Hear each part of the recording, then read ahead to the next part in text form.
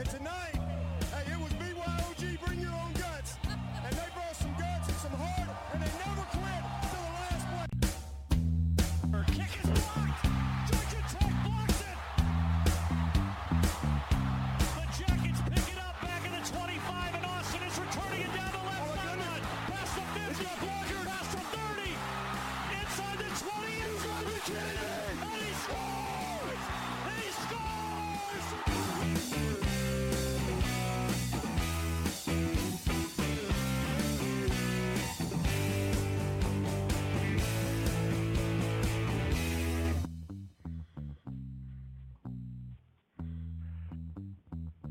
Coming off a phenomenally exciting weekend with some just fabulous finishes last week. Let's head into week number 4 that is sure to duplicate for us. How you doing, everybody? Great to have you along. This is the show of great renown on the college football side. Strong as steel with our top prognosticator and, of course, evaluator of college football in the business, Phil Steele. I'm Michael Reghi, our producer, Jim Nabazna.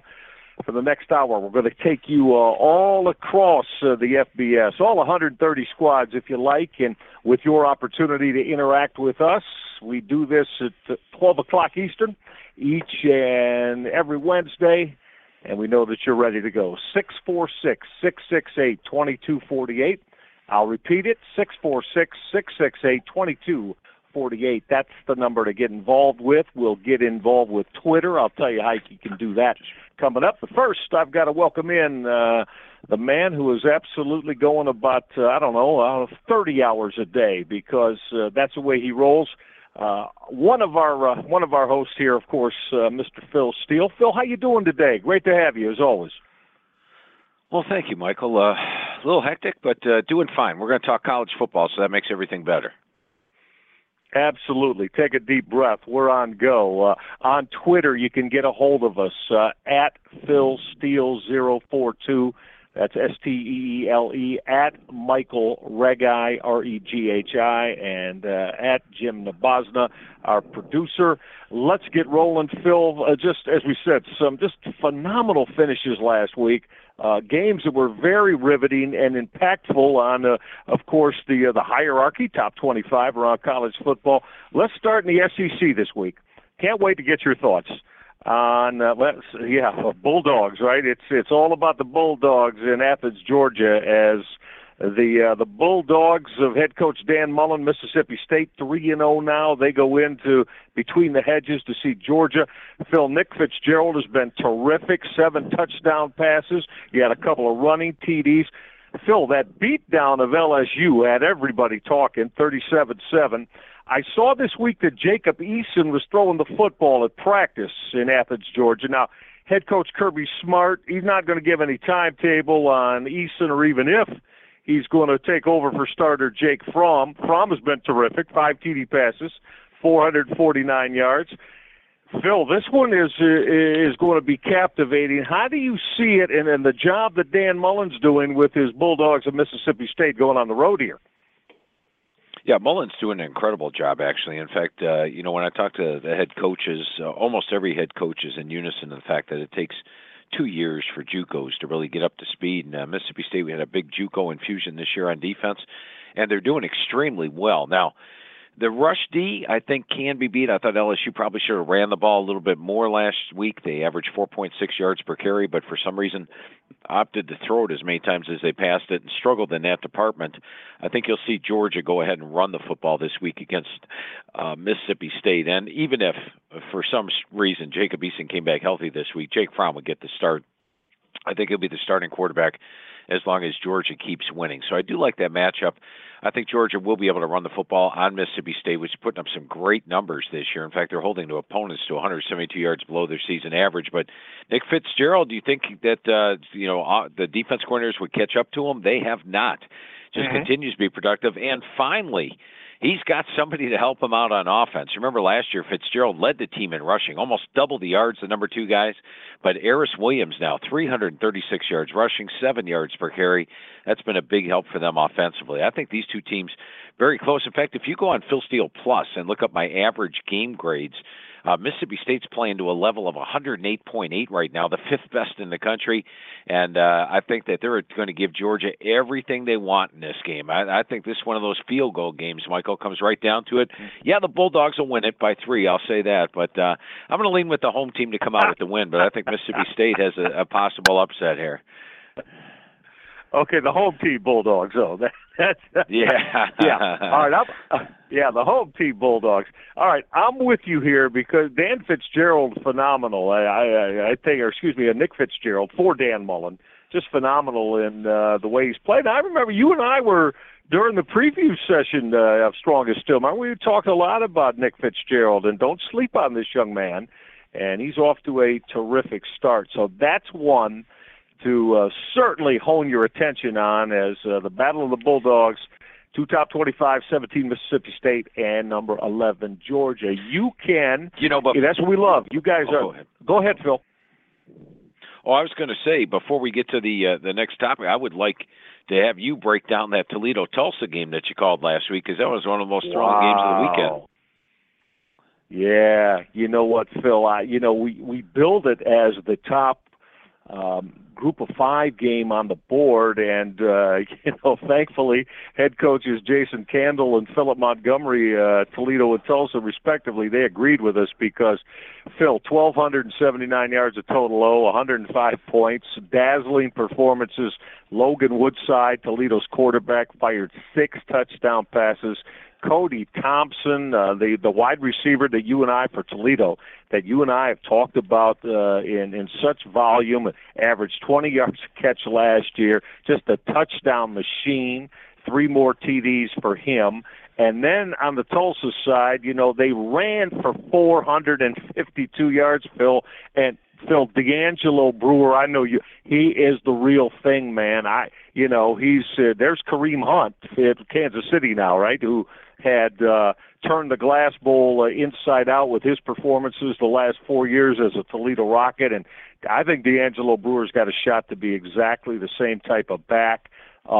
Captivating football game. If you loved offense, that was a spot. And Phil, since we're talking about that, since we're talking about Toledo, how about the assignment this week as the Rockets head down to South Florida and go see the Miami Hurricanes? Now, Phil, Miami hasn't played in 3 weeks, right? So they've only got 1 football game under their belt. Here's Toledo at 3-0.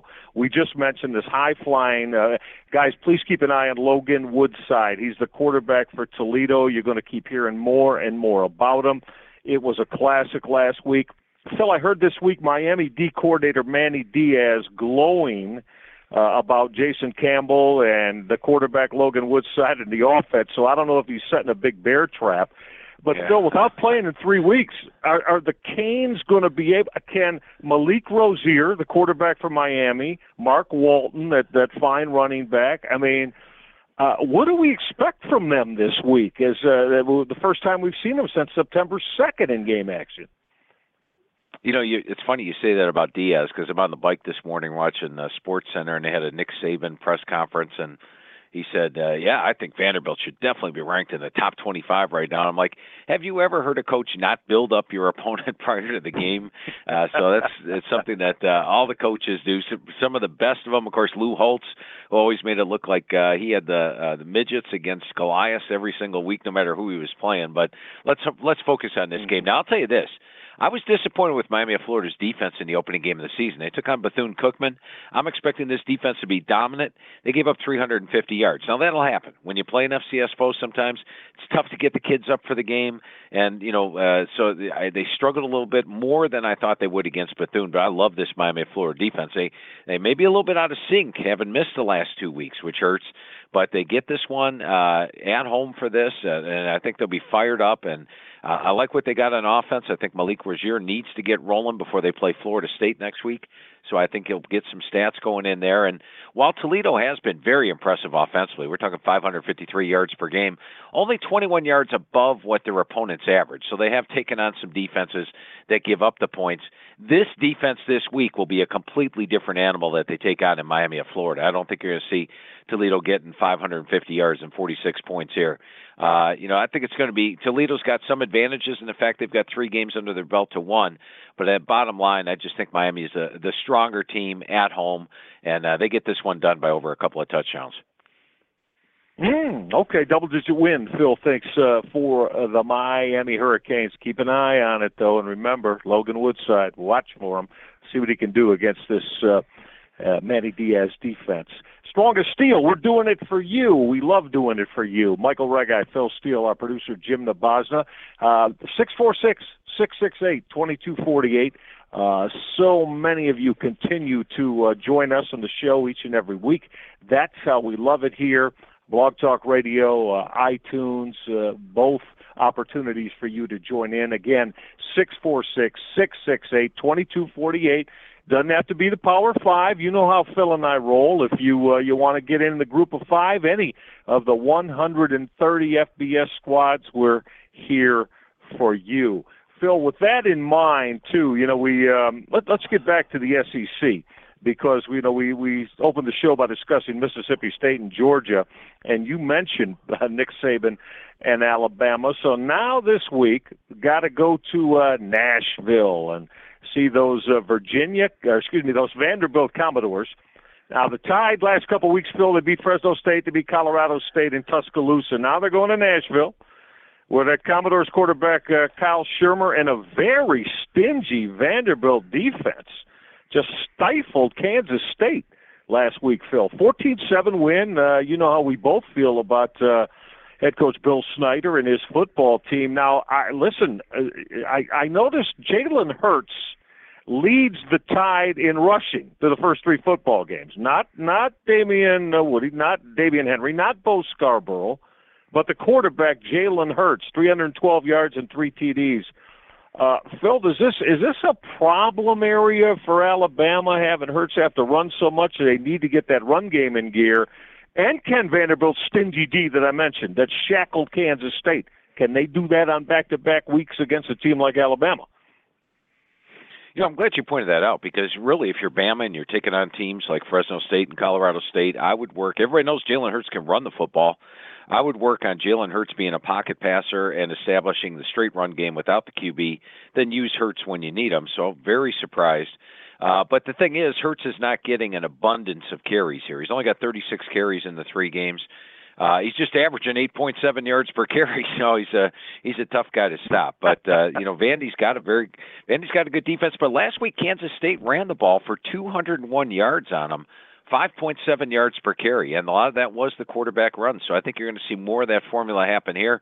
You will see Hurts running on this defense, which has played outstanding this year. They're holding opponents to 155 yards per game below their season average. But this is an Alabama offense that they have a large edge there. You look at Vandy's offense, they struggled against K-State. They did get 2 touchdowns, but only 11 first downs.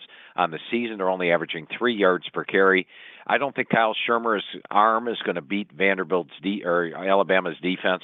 And I think last week's win by Vanderbilt will actually hurt them this week because if I'm Nick Saban, I have no trouble getting my team motivated. They just beat Kansas State, a ranked team at home last week. Vandy's actually won, I believe, 7 in a row as a home dog. So there's a lot of possibilities here for Vanderbilt, but I just think we're going to see that Alabama team that trotted out in the opener against Florida State, which is also one of the best teams in the country. And we'll come close to seeing Alabama's A game for this one, and that's not good news for Vanderbilt. I like Alabama to win this one by 3 touchdowns or more.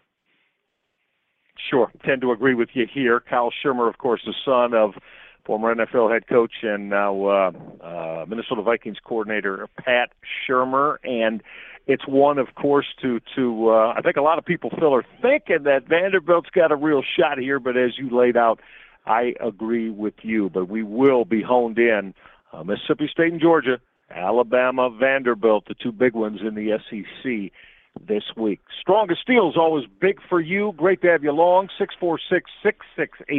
646-668-2248. That's how you get a hold of us.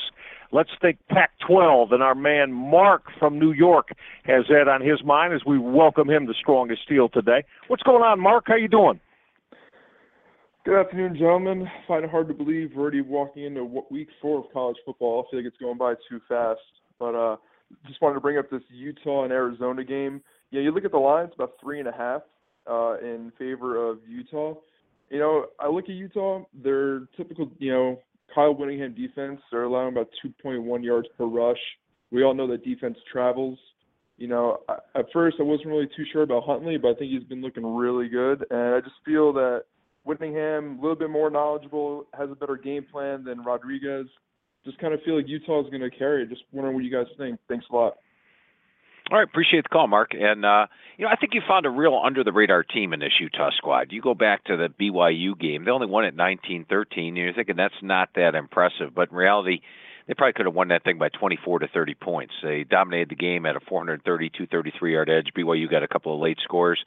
I had question marks coming into the season because anytime you go from that conservative run game that Utah has been running to a wide-open pass attack, which they have this year, and Huntley's thrown the ball 111 times the first 3 games, then generally your defense is going to weaken because they're on the field a lot more. But that defense, as you correctly pointed out, has not. 48 yards rushing per game, 1.6 yards per carry, 49.5% completions.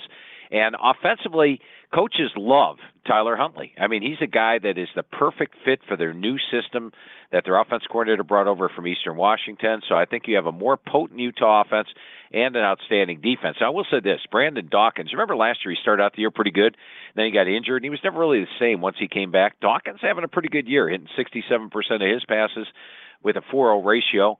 And, statistically, Arizona playing okay, outgaining opponents by 101 yards per game, but I think Utah is the better team. And we've seen teams go into Arizona and get victories before, and I think this is going to be another one of them. I think Utah's probably a better team than Houston. Houston went into Arizona and won. I like Utah to go on the road and get that win as well. Appreciate the call, Mark. Yeah, good stuff, Mark, as we initiate the Pac-12 today. Phil, I'm with you on that. Really like Kyle Whittingham, number one, and I think the seat's going to just continue to get warmer for Rich Rodriguez and his Arizona Wildcats. You guys are always warm with us. We really appreciate how you roll each and every time we get together on Strong as Steel. As we said, not just a Power 5. If you'd like anyone from the Group of 5, go ahead. Let's lay it out and let's roll with it. And with that in mind, let's go to the state of Arkansas, where we maybe got some Group of 5 happenings right here. Here's Josh as we welcome him to Strong as Steel. How you doing today, Josh? Welcome. Hey, I'm doing fantastic, guys. Thanks again, and hope you guys are having a great day. I just wanted to talk about this non-conference matchup regarding Ball State and Western Kentucky this week. I know the line opened at 9.5. It's already down to 7.5 or 8 at some shops. And kind of my thoughts on this is we can clearly see Western Kentucky is missing their old coaching regime. Their offense hasn't been nearly explosive, only averaging 20 points per game this year. Their quarterback only has 1 touchdown pass through the first 3 games after throwing 37 touchdowns last year. They're off a huge emotional last-second field goal loss against Louisiana Tech, which that, of course, has developed into a bit of a Conference USA rivalry as well. Ball State, to me, has looked really impressive. They beat UAB by 20. They had a close loss against Illinois. Their quarterback, Neal, is very accurate, completing 68% this year with a 6.3 ratio. And they've actually run the ball well compared to what we've been able to say about Ball State in years past. And their defense has impressed me compared to the performances we've seen last year and the year before in Ball State. So I like Ball State to keep this game close. I think they can go toe-to-toe with Western Kentucky. I think Western Kentucky is still kind of getting some respect based on who they were the last couple of years with their extremely high-powered offense. And so I would just love your guys' thoughts. Thanks again for taking my call. And, again, I really appreciate all you guys do and just absolutely love your work, Phil. Can't say it enough. So thanks again. I appreciate that, Josh. Appreciate it a lot. And, I think you hit on a lot of the points that I would have hit on. I'll just bring up a couple of more points yes, to strengthen, though, what you were saying. First of all, both teams have played Illinois this year. And you look at how they played. Western Kentucky got outgained 300 to 244, lost the game by 13. Ball State actually went into Illinois, had a 375 to 216-yard edge. So if you just look at the Illinois game, Ball State played Illinois a lot better. I thought they deserved to beat Illinois. Western Kentucky came up with the loss. Another one is you pointed out how the average, the total offensive average has dropped from 46 points per game to 20. But last year, they actually outdid their opponent averages by 108 yards per game. So if you come in allowing 300 yards per game, they're going to get 408 off you. If you come in allowing 400 yards per game, they're going to get 508 off you. Well, the difference this year, drastic. They are actually averaging 165 yards per game below their opponent's averages. So, you look at the Illinois game, they only had 244 yards in that game. That's about an Illinois team giving up 400 yards per game. So that's huge difference on the offense. And for all the things that you mentioned as well, Josh, I do think Ball State's got a potential for the upset, and West Kentucky barely gets past in this one if they win it. Appreciate the call. Yeah, good stuff there. And remember during our previews, Phil, how we went over Mike knew that one time MAC quarterback of the year, and back in his playing days, how high he was on his 6'6" quarterback Riley Neal, right? And Neal has come out and done a very nice job. So we'll keep an eye and see if he can keep that offensive flow going against Western Kentucky. Glad that you got the flow going. And look, football's here, right? I mean, football is here, both the college football variety and the National Football League. And we get asked all the time, Phil and I, what's the best, most efficient way to buy tickets for all the college football and the NFL I'd like to see. And I even add in whether it's concerts, comedy, theater too. Got to be our friends at SeatGeek. That's right, SeatGeek. They're the smartest, easiest, most very effective way to get the seats you want.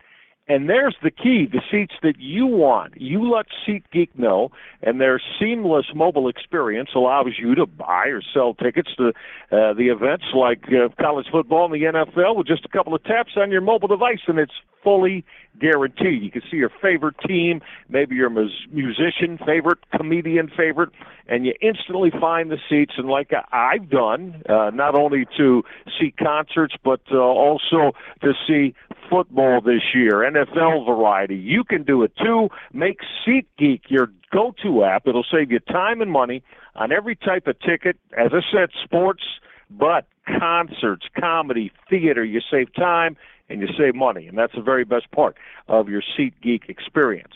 Another terrific part, you are a strong as Steele listener, and we are prepared, Phil and I, with our good friends at SeatGeek, to get you $20 off. That's right, $20 off your first SeatGeek purchase. All you got to do is download the SeatGeek app, all right? Go to your app store, download it, enter the promo code STEELE, S-T-E-E-L-E. You get $20 off. Just that simple. Be front and center at everything you want to see.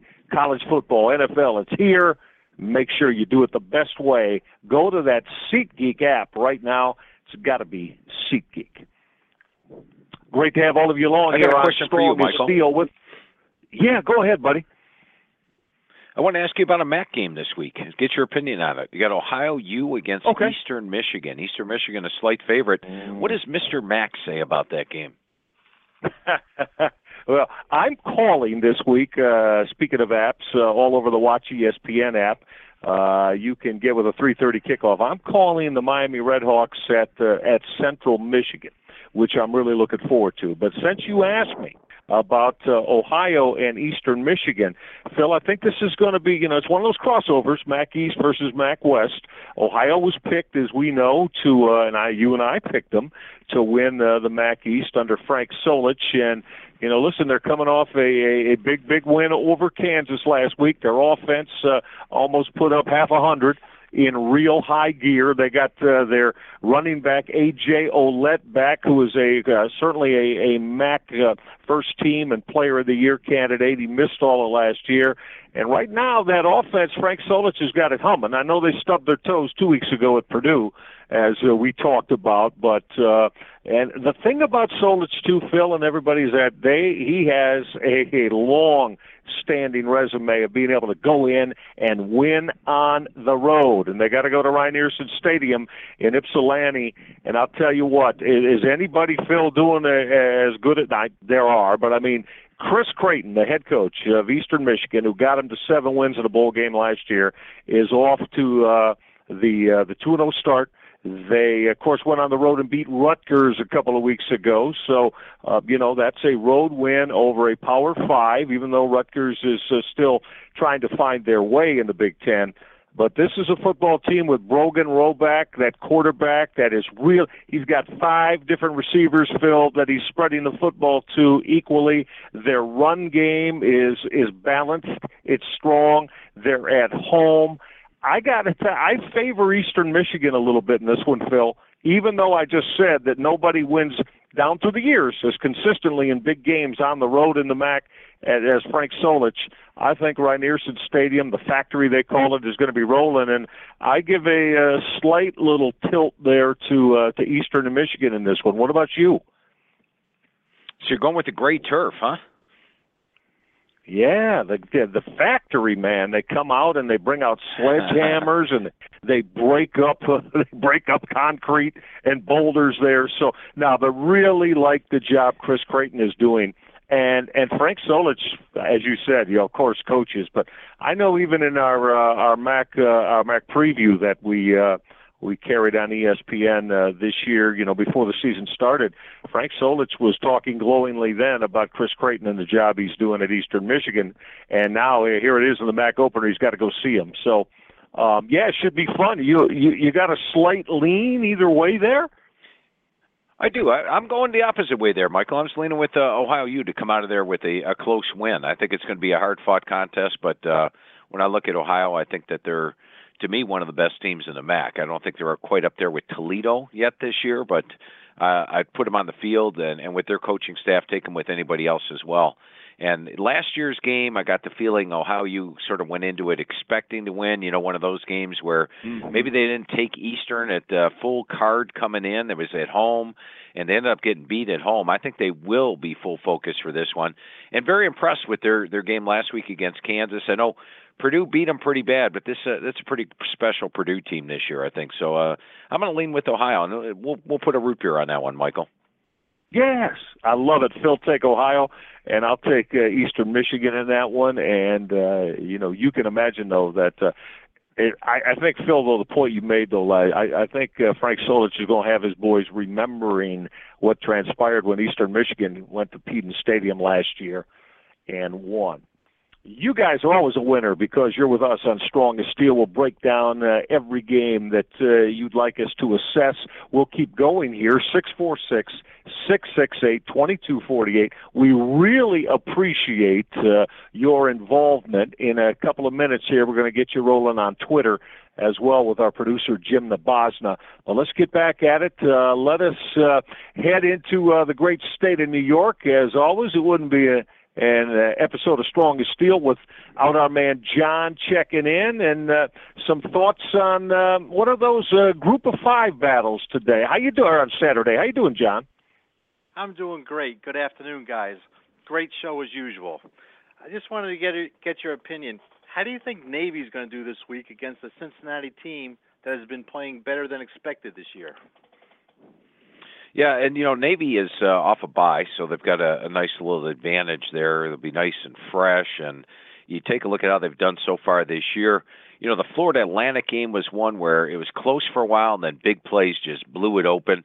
The Tulane game was one where they struggled to win. In fact, they were that game was nip and tuck all the way. But remember, Tulane runs the option. So generally when teams run the option, they're very good at defending the option. Now, Fickell did take on the option a couple times when he was at Ohio State against Navy, so it's not like he's completely unfamiliar with it, but it's going to be a tougher matchup for them. Now, last week they were down against Miami, but they had blown some opportunities. They actually finished with a 21-14 first down in the game.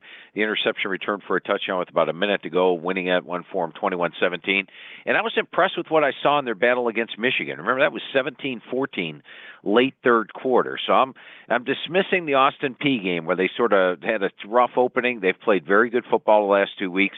Hayden Moore only hitting 50% of his passes. They're going to have to improve that. But the key is, how do they stop the Navy option? And, you look at last year, for example, they did not face an option team last year. And so that's going to be the big component. I see Navy winning this game, but I don't think it's going to be easy. I believe they're about a 2-touchdown favorite. I think Cincinnati can keep it a little bit closer than that.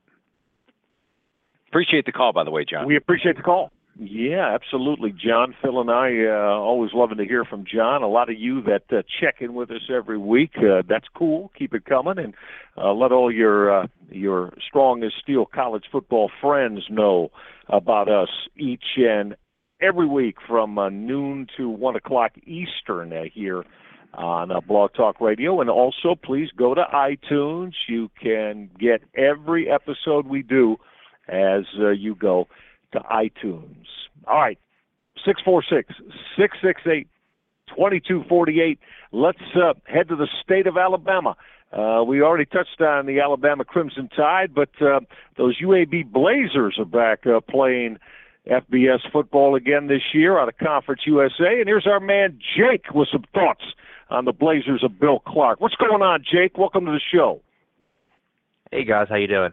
I remember in your Conference USA preseason preview, UAB had an over-under of 2.5 wins for the season. They're currently 2-1. Are you surprised by this, or is it just where they expected to get the Blazer wins this first little stretch? Personally, I think it's exactly where I thought they would be. I had them favored over Coastal Carolina and Alabama A&M, and had them underdog to Ball State, so I had them 2-1 at this point. Oh, and let's Phil, by the way, Jake, appreciate it. Let's talk about UAB's game this week. Yeah, let's. Right, at North Texas, Phil, this week, right? Yeah, at North Texas. Go right ahead. North Texas gave Iowa a great game last week. North Texas led 17-14 in the fourth quarter. Iowa scored a couple of late scores. Now, at the end of the game, Iowa was down at the 2-yard line. I think there was a couple people out there rooting for Iowa to score another touchdown. But they did not. But still, I thought North Texas played them a lot closer than the final score would indicate. Previous week, they were waxed by SMU, but it is an established North Texas team. They're at home. This is a team that was in a bowl game last year, so they've got the advantage of having those bowl practices from last season. So I do think North Texas is the stronger team, but I tell you what, Bill Clark has got that team playing well. And A.J. Erdley hitting 57% of his passes so far this year. Spencer Brown has emerged at running back. He's averaged 6.1 yards per carry. And how about that defense? Now, I know they held Alabama A&M to about 183 yards, but so that brings their average down below 200 yards per game. But I still think they're playing good D. So Bill Clark was a magician his first year at UAB. We'll see how he does once he enters CUSA play. I favor North Texas, but I think UAB keeps it closer than expected here. Appreciate the call, Jake. And maybe they're going to go over that 2.5, Phil, right? I mean, as you said, you had them at 2-1. I remember that when we were doing our CUSA preview. But, hey, I mean, there's a shot they could win a football game or two in Conference USA. The way Clark hasn't played. They host UTEP. Yeah, they host UTEP at the end of the year, and UTEP is getting smashed by everybody. They also play Charlotte on the road, which would be a possibility. And I don't think there are some definitely winnable games on their schedule this year. So if I was to bet 2.5 right now, Michael, sure, I would take the over right now. You take that over, yes, sir. With you as well. Hey, we told you we on Twitter. Now, I want you to load it up on Twitter here in just a minute. Here, we're going to be checking in with our producer, Jim Nabosna, who always does a fantastic job laying out our show, and he handles all of our social media with you. So, again, it's Phil Steele 042, at Phil Steele 042, at Michael Reghi, at Jim Nabosna, Nabozna, and away we go. Phil, before we get to Twitter, though, man, I don't know if – speaking of Twitter, This past weekend, I was in some conversations. Listen, Dabo Swinney, Phil Steele. Dabo Swinney. I mean, the prevailing thought is, Nick Saban and Urban Meyer are the top two head coaches with the top two programs in college football. Can I borrow from our buddy Lee Corso, Phil? What does Lee say a lot? Not so fast, my friend. How about Clemson last week, Phil? Just resounding thrashing over Lamar Jackson and Louisville. 47-21. Went into Louisville and thrashed them.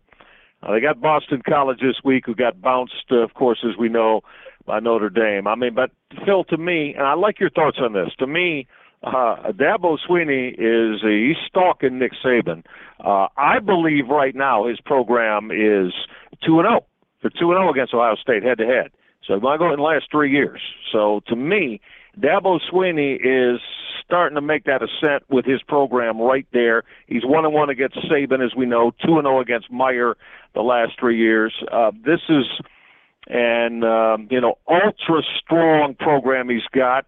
We didn't think there was going to be a lot of drop-off, Phil, with Kelly Bryant. I know they got to go to Vatech next week, and, of course, we'll discuss all of that.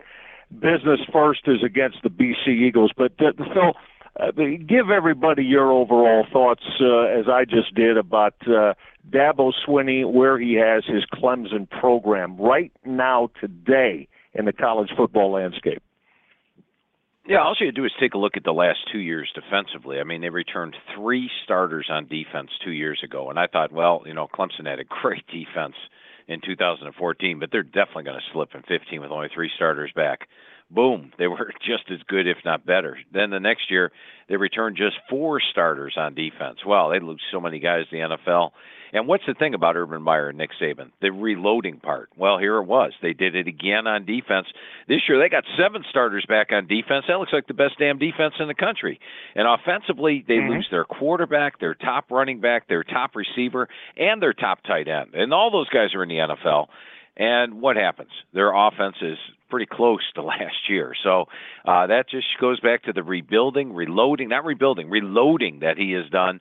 And, I think he's done a tremendous job with the program. And here's another couple of stats for you. Clemson offensively is averaging 203 yards per game, more than what their opponents allow. That's 11th best in the country.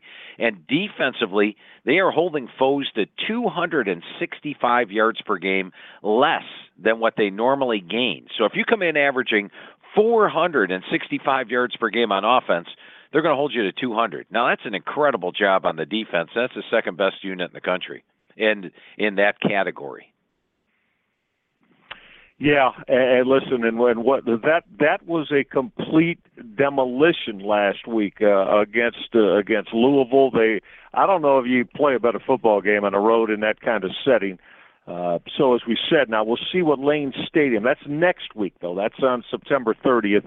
BC's Eagles against the Clemson this week. But Phil, as I said, I mean, you look at it in the last 3 years.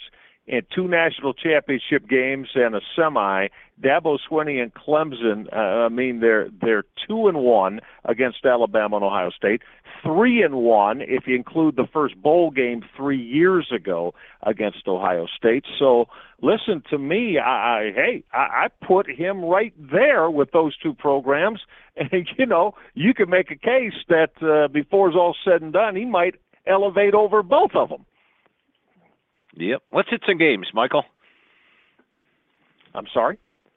Let's get some games. Let's hit some games, Michael. Yeah. We got plenty of games. Hey, how about we're going to do some games on with our producer, Jim Nabosna. Jimmy is all set to go on Twitter again. We love social media. Get to it each and every week here on Strong as Steel.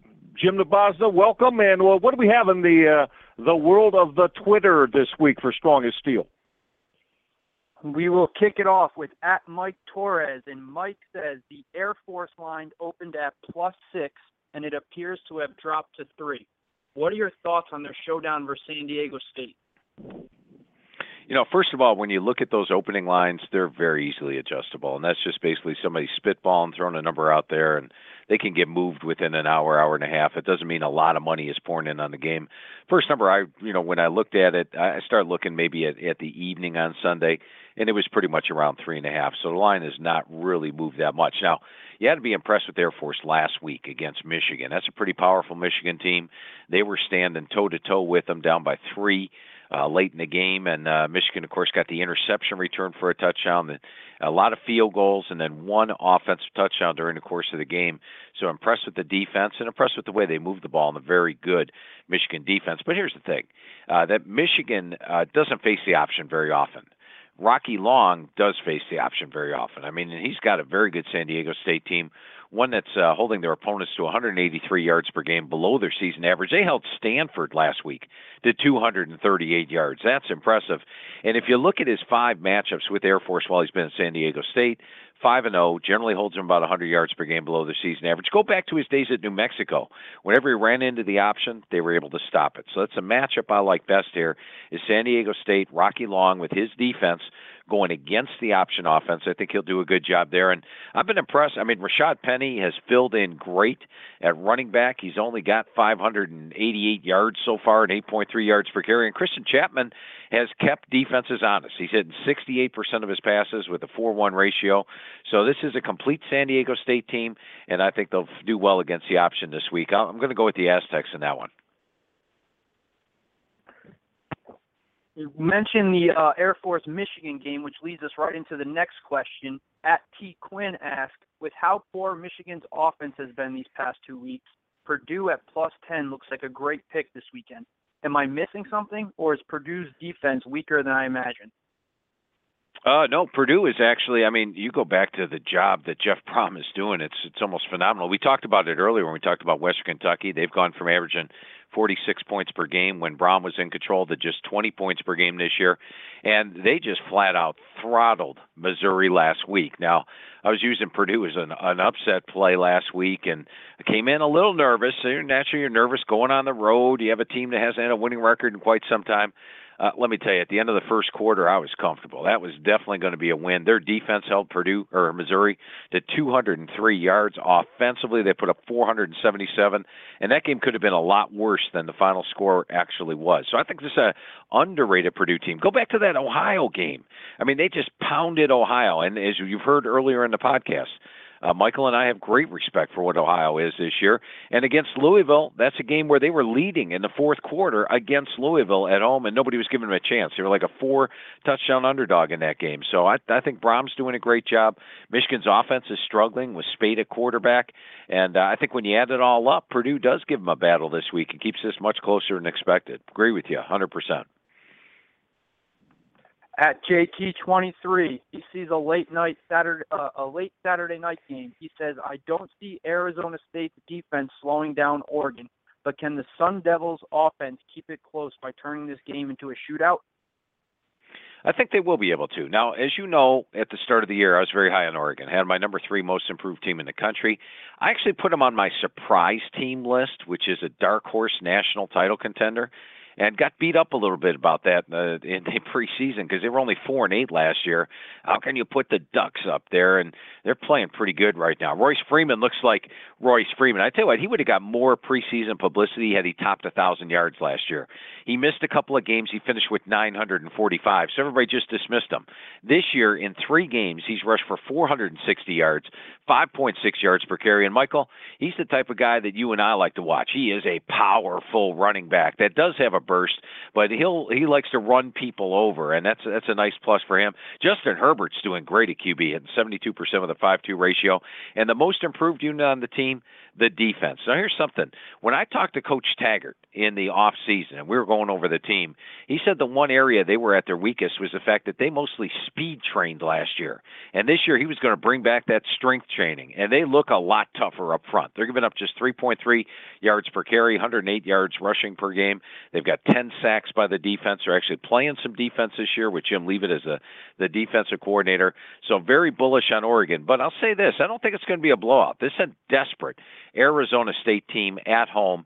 And Arizona State showed me something last week. So many times under Todd Graham, they've gotten in games where they got down, and then you just sort of see them wave the white flag and give it up. Well, they were down big to Texas Tech last week, but they rallied back and made a 45-45 on the road against, I know Tech didn't have a great record last year, but they're a good team against a good Texas Tech team, and ended up giving up a late touchdown and losing that game by 7. So I was impressed with the comeback last week. Manny Wilkins has a 7-0 ratio. He's hitting 66% of his passes.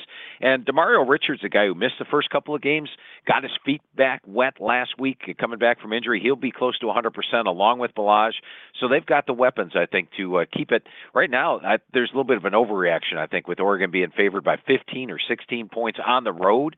So I think Arizona State keeps it closer than expected. Appreciate the tweet.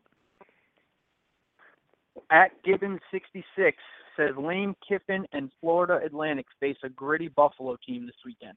Were you surprised to see FAU as underdogs, and will they come out of this game with a win?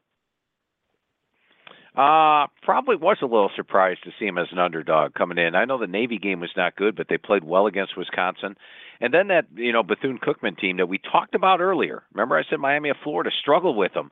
They had a 619 to 117-yard edge against Bethune-Cookman. So this is a Florida Atlantic team with Kendall Briles as the offensive coordinator, Daniel Parr doing okay at the quarterback spot. The defense has played a lot better since that Navy game. And, you look at their raw stats, the 5.4 yards per carry. Guys, if any team played Navy and Wisconsin, they would be giving up those type of rush numbers. But here, taking on a team like Buffalo, I don't think you're going to see Buffalo get anywhere near those type of rush numbers. Now, Buffalo's got Tyree Jackson, a big boy at quarterback. He's hitting 54%. He's the team's leading rusher. And they are averaging 4.6 yards per carry. But against Minnesota, they only had 51 yards, and most of that came against Colgate last week.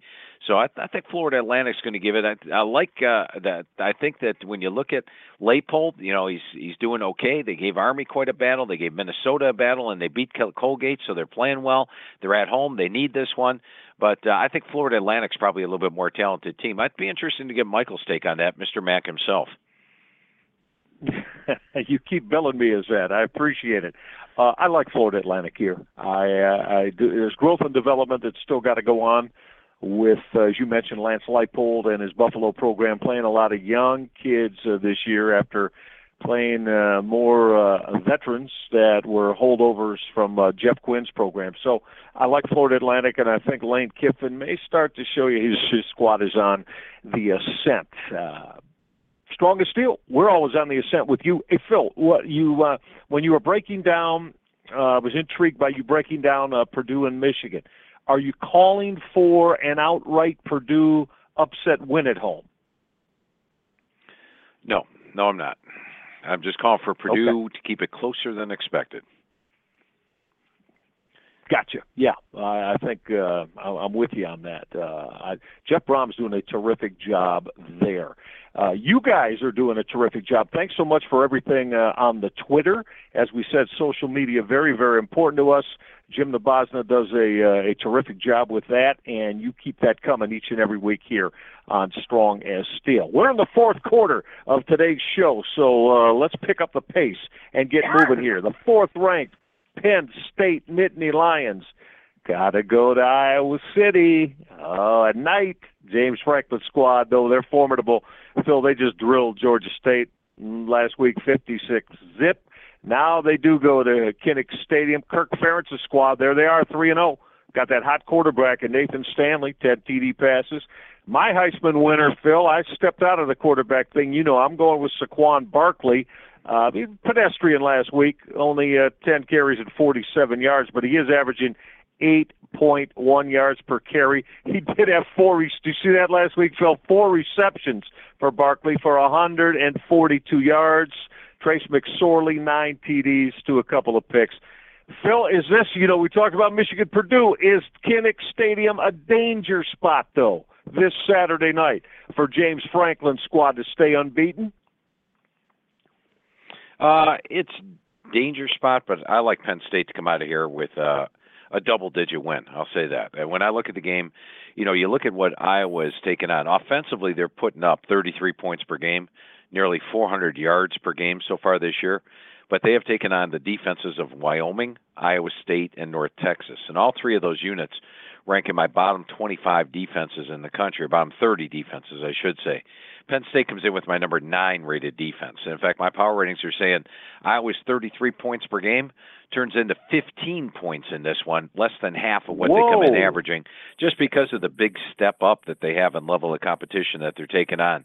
Now, on the flip side of the coin, Iowa is playing well. I love their linebacking core. They've got some solid players up front. They did give up 467 yards to Iowa State. You look at what they did against Wyoming, it wasn't that special. North Texas, they played good against, but I think Penn State with Barkley, and you touched on his rushing stats, 8.1 yards per carry. He's also got 241 yards receiving, 21.9 per catch. So he is a guy that's putting up the big numbers. McSorley can hurt you.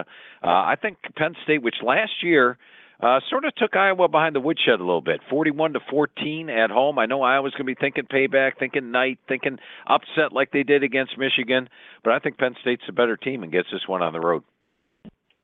All right. Every time we talk about Penn State, Phil, I always chuckle, and rightfully so, because you always point out, though, coming up in late October, the back-to-back weeks, Michigan at home, and what'll be a whiteout on a Saturday night in Happy Valley, and then the trip to Columbus against Ohio State. Right now, if I ask you, did Penn State win at least one of those football games, if not both of them? What would you say? I say they beat Michigan at home in whiteout conditions. I think they're the more complete team. In fact, right now, Michael, if I was to say if there were all the Big Ten teams went on the field at the same time, who would I favor over everybody else in a neutral field? I would take Penn State right now. I think they're the most complete team. Yep. But I do not think they're going to win the Big Ten because of what you just said. They have to host Michigan, whiteout conditions, play your A-plus game, and then not only go on the road next week to Columbus, a team that's anxious for revenge. Ohio State's fresh off a bye. What kind of scheduling advantage is that?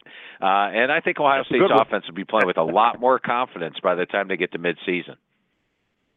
It's going to be a lot of fun those final couple of weeks in the Big Ten. I know it's the Big Ten East, but boy, will that have great impact on who represents the East in the Big Ten championship game. All right, speaking of the Big Ten, as we roll on here on Strong as Steel, the continuance of this rivalry that has been at times huge on the national landscape. Brian Kelly brings his Fighting Irish to Notre Dame off that big win at Chestnut Hill against Boston College, where they put 49 up on the Eagles. Now they got to go to East Lansing and tangle with the Michigan State Spartans. And Brandon Wimbush, Phil, last week rushed for went over 200 yards in that win on the ground. The quarterback of Notre Dame, he's set a record in the Irish program. We know Michigan State off a bye. They're 2 wins.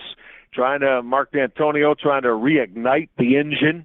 2 wins are over a pair of MAC squads, Bowling Green and Western Michigan. Phil, I can't wait to hear you get into this one and analyze it. Notre Dame, are they capable of winning in Spartan Stadium?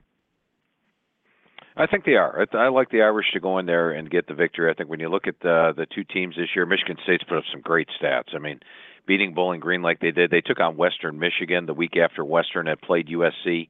Maybe caught them in a little letdown spot, but they dominated that game more than the 28-14 final. Brian Lewerke is actually their leading rusher, and I could have bet you some money prior to the season, Michael. There's no way you would have bet that one because he's never really been known as the running quarterback. And when you got L.J. Scott in the backfield, L.J.'s only averaging 3.8 yards per carry. Lewerke 8.8 this year, so that's a little bit of a stunner. Their defense playing extremely well, holding the 2 MAC teams, but I think Notre Dame's a little bit more talented than they are coming into the season. So I don't think it's going to be easy. But I do think the Irish go on the road and get the win in that one. Yep, I'm with you there, no question about it. And then the following next 2 weeks after that in Big Ten play, Mark D'Antonio, regardless of what happens, win-lose, he's got Iowa and then their first trip of the year going to Ann Arbor against Michigan. So interesting 3 weeks here for Mark D'Antonio and Michigan State. Strong as steel is always interesting. We know that for you. Great to have you along. 646-668-2248. He's Phil Steele. I'm Michael Reghi. Our producer is Jim Nabosna. Let's head into the state of New Jersey and check in with our man Moody, who wants to look at a Group of 5 game this weekend. Hi, Moody. Welcome to the show. Hi, how you doing, man? I want to look into the Army-Tulane game. I usually play like the Academy games, Army-Navy. I usually play the total to the under because it's similar style. And I think Tulane has a similar style as Army or the Academy schools running a similar option style as Navy. And I'm looking to play the under in that game. I want to know what you guys think. All right, Moody, appreciate the call. And, like I say every week, Michael, I think that our callers are extremely intelligent folks. Oh, yeah. And once again, yep. Moody just hit it right on the head. Anytime the service academies play each other, my first reaction is play the under. Why? One of the advantages the option has is when you're an option team, the other team only has 1 week to prepare for you, and they cannot run the option at full speed. They've got some scout team quarterback that's probably a wide receiver trying to run the intricacies of the triple option against you. So usually what happens if you're not an option team and you take on an option team, you usually give up a touchdown or two in those first 2 series of the football game because it takes you a while to get up to speed. Well, if you're an option team, you're running against a full speed option in practice every week. That's an advantage. The second advantage you have is the fact that clock just keeps running all game long. That 3-yard run, clock don't stop. 4-yard run, clock doesn't stop. You get the first down, they start it back up, it gets rolling. So shrinks the game clock. You run an option against option. The defenses are not taken as surprised by it. There's not those early touchdowns given up. And look at Tulane against Navy. I think Navy's got a little bit more high potent offense than Army does, and I think that the total in that game was much higher than this week's was. That was 23-21, and they held Navy to 326 yards. They only had 262. It was 15-11 first downs. The score of that game is a little misleading in the fact that normally when you get those type of yards, you're talking more about a 30, 35-point game than a 42-point game. So I'm 100% agree with you, Moody. I like the under in the Army-Tulane game. Total right now, 45-46 out there. Great call once again. He was definitive on that, Phil. Moody, right? He's not going to waver off that. Yeah. There's no question about it. Good stuff from Moody. Love that. Let's go to the Big 12, Phil Steele. It's a top 25 matchup. The Cowboys of Oklahoma State, they are rolling. They got to head into Texas and see the Frogs of TCU. Now, the Cowpokes, Phil, they just throttled Pitt. Throttled them, put 57 up on them. Mason Rudolph just went wild.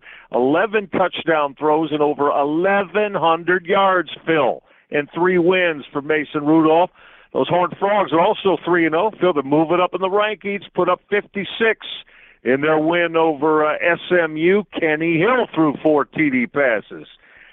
Phil, I'm starting to get more and more intrigued about this. I need to have you tell us where we should look at in this one to find the edge. Well, I'll tell you what, Michael, I'll say this. Last week on the podcast, I believe I picked Pitt to keep that one close. And in hindsight, it's always easier in hindsight, isn't it, when you look at it after the game? I go back to Pitt's pass defense last year. Pitt's pass defense last year was horrendous. I mean, they gave up 330 yards per game. During the course of the season, there were 7 different games. They gave up over 350 yards per game passing. They just really cannot match up against the pass offenses because it's not like Narduzzi had when he was at Michigan State. When he was at Michigan State, he had a pair of lockdown corners and he had defensive linemen that were soon to be in the NFL that were pass rushing the quarterback. Well, he doesn't have that here, and his schemes aren't holding up as well, and Oklahoma State exploited that. Now, TCU is a different animal. Gary Patterson has perhaps the best defense in the Big 12, and he's got the linebacking core. He's got a veteran unit. Every year they're among the leaders in the Big 12 in total defense. And last year, their defense only twice all year gave up over 350 yards per game, and that's playing in the pass-happy Big 12. So I think you're going to see TCU's defense match up better in this one. And offensively, you touched on it. Kenny Hill doing well. As flashy as Oklahoma State has been, I mean, they're outgaining opponents by 274 yards per game. TCU's outgaining their opponents by 242 yards per game. And once again, look at the 3 defenses that Oklahoma State's taken on Tulsa, which we talked about earlier on defense, South Alabama, and Pitt. Now it's TCU, a different animal. TCU holding their opponents to 164 yards per game below their, or to 82 yards per game below their season average on the year. At the start of the year, Michael, I had these two very close in the power ratings. I still do. And Oklahoma State's laying about 13.5 in this game now. Everybody wants to bet Oklahoma State after that big win over Pitt. I'm going to take the value. For sure. I'm going to go with the underdog here. Nice. And I'm right with you as well. I like TCU to keep this one close, although, I think Mason Rudolph ultimately hard to keep out of the end zone. We're inside 2 minutes left in this edition of Strong as Steel. You guys have been terrific today, as always. Phil, let's go out to the Pac-12. We cannot go without getting your thoughts on, don't look now, but that Justin Wilcox fella has his Cal Bears 3-0, Phil Steele, with a couple of wins at North Carolina, and then the 27-16 win over Ole Miss. Last Saturday night. Now, Ross Bowers, his sophomore quarterback, has looked real sharp. Defense got a pick six from Cameron Good last week. So now, Phil, it's the assignment against the Trojans QB Sam Darnold. 7 TDs, but he's thrown 6 picks. It was that walk-on field goal kicker last week, Chase McGrath, who may have saved the season for USC, Phil. Are they going to be able to, say, whoo, we escaped there? They're going to face a difficult band of Cal Golden Bears this week. How do you see it? I like USC in this one, and I think I like them to win by more than what Vegas thinks in this one as well. As good as Cal has been with that big win over North Carolina on the road and the home win against Ole Miss, that was a back-and-forth game, the Mississippi game was, and they were clinging to the lead when they got an interception return for a touchdown late. It wasn't like an 11-point beatdown. In fact, on the year, Cal's actually being outgained by 43 yards per game. And they, the toughest team they took on was Ole Miss. North Carolina's not exactly an overwhelming ACC team this year. And their other opponent was Weber State. And those three teams combined have outgained Cal by 44 yards per game. And as unbeatable as USC looked 2 weeks ago, I think we might see that this week. Remember, they put a 623 to 342 yard edge on Stanford 2 weeks ago, and I think they repeat that, something like that this week. I like USC to get an easier than expected road win here. Okay, still going with Sam Darnold and the Trojans with that prolific offense. All of this can be found, Phil. I know you're working hard, hardly a moment to rest with Inside the Press Box and Phil Steele Plus. Keep that rolling. And what about ESPN.com? Where are we going to find you there? Yeah, going back to Bristol again tomorrow. So I'll be doing on Thursday, a bunch of sports centers and sports centers on the weekend. So a lot of fun stuff. ESPN.com/Phil Steele. I'll take you to ESPN Insider, get my college and NFL write-ups, also get my Vegas power ratings. A lot of good stuff up there. One thing I want to say, if you're an Inside the Press Box subscriber, I know it's been a slow start to the season. Believe me, I don't like to lose any games at all. It's been a very slow start to the season for the Inside the Press Box. We're going to get this thing turned around very quickly, and I think by the end of the year, you're going to be very pleased you got that subscription Inside the Press Box. So I'm saying hang in there, play the games with confidence coming up in the future weeks. And, Michael, I got to cut out, but it was great doing the show again with you, this podcast. Absolutely, buddy. Safe travels. We'll look for Phil Steele next week right here on Strong as Steel, and we'll do the same for each and every one of you. Our producer, Jim Nabosna, has always got you at the forefront of his mind. We interact with you on social media, on Twitter, and, of course, you can ask us about any game across the FBS landscape. Power 5, Group of 5, we're on it with you. You are what makes this show. We appreciate your listenership. Make sure you go to iTunes as well as here on Blog Talk Radio. You can get any episode that you may have missed. So that's going to do it for us. Hope you have a wonderful college football weekend, everybody. Hope that the games of interest to you and your teams go just the way you want them. For our producer, Jim Nabosna, for Phil Steele, I'm Michael Reghi. You've been tremendous. See you next time, everyone, on our next edition of Strong as Steel. Till then, so long.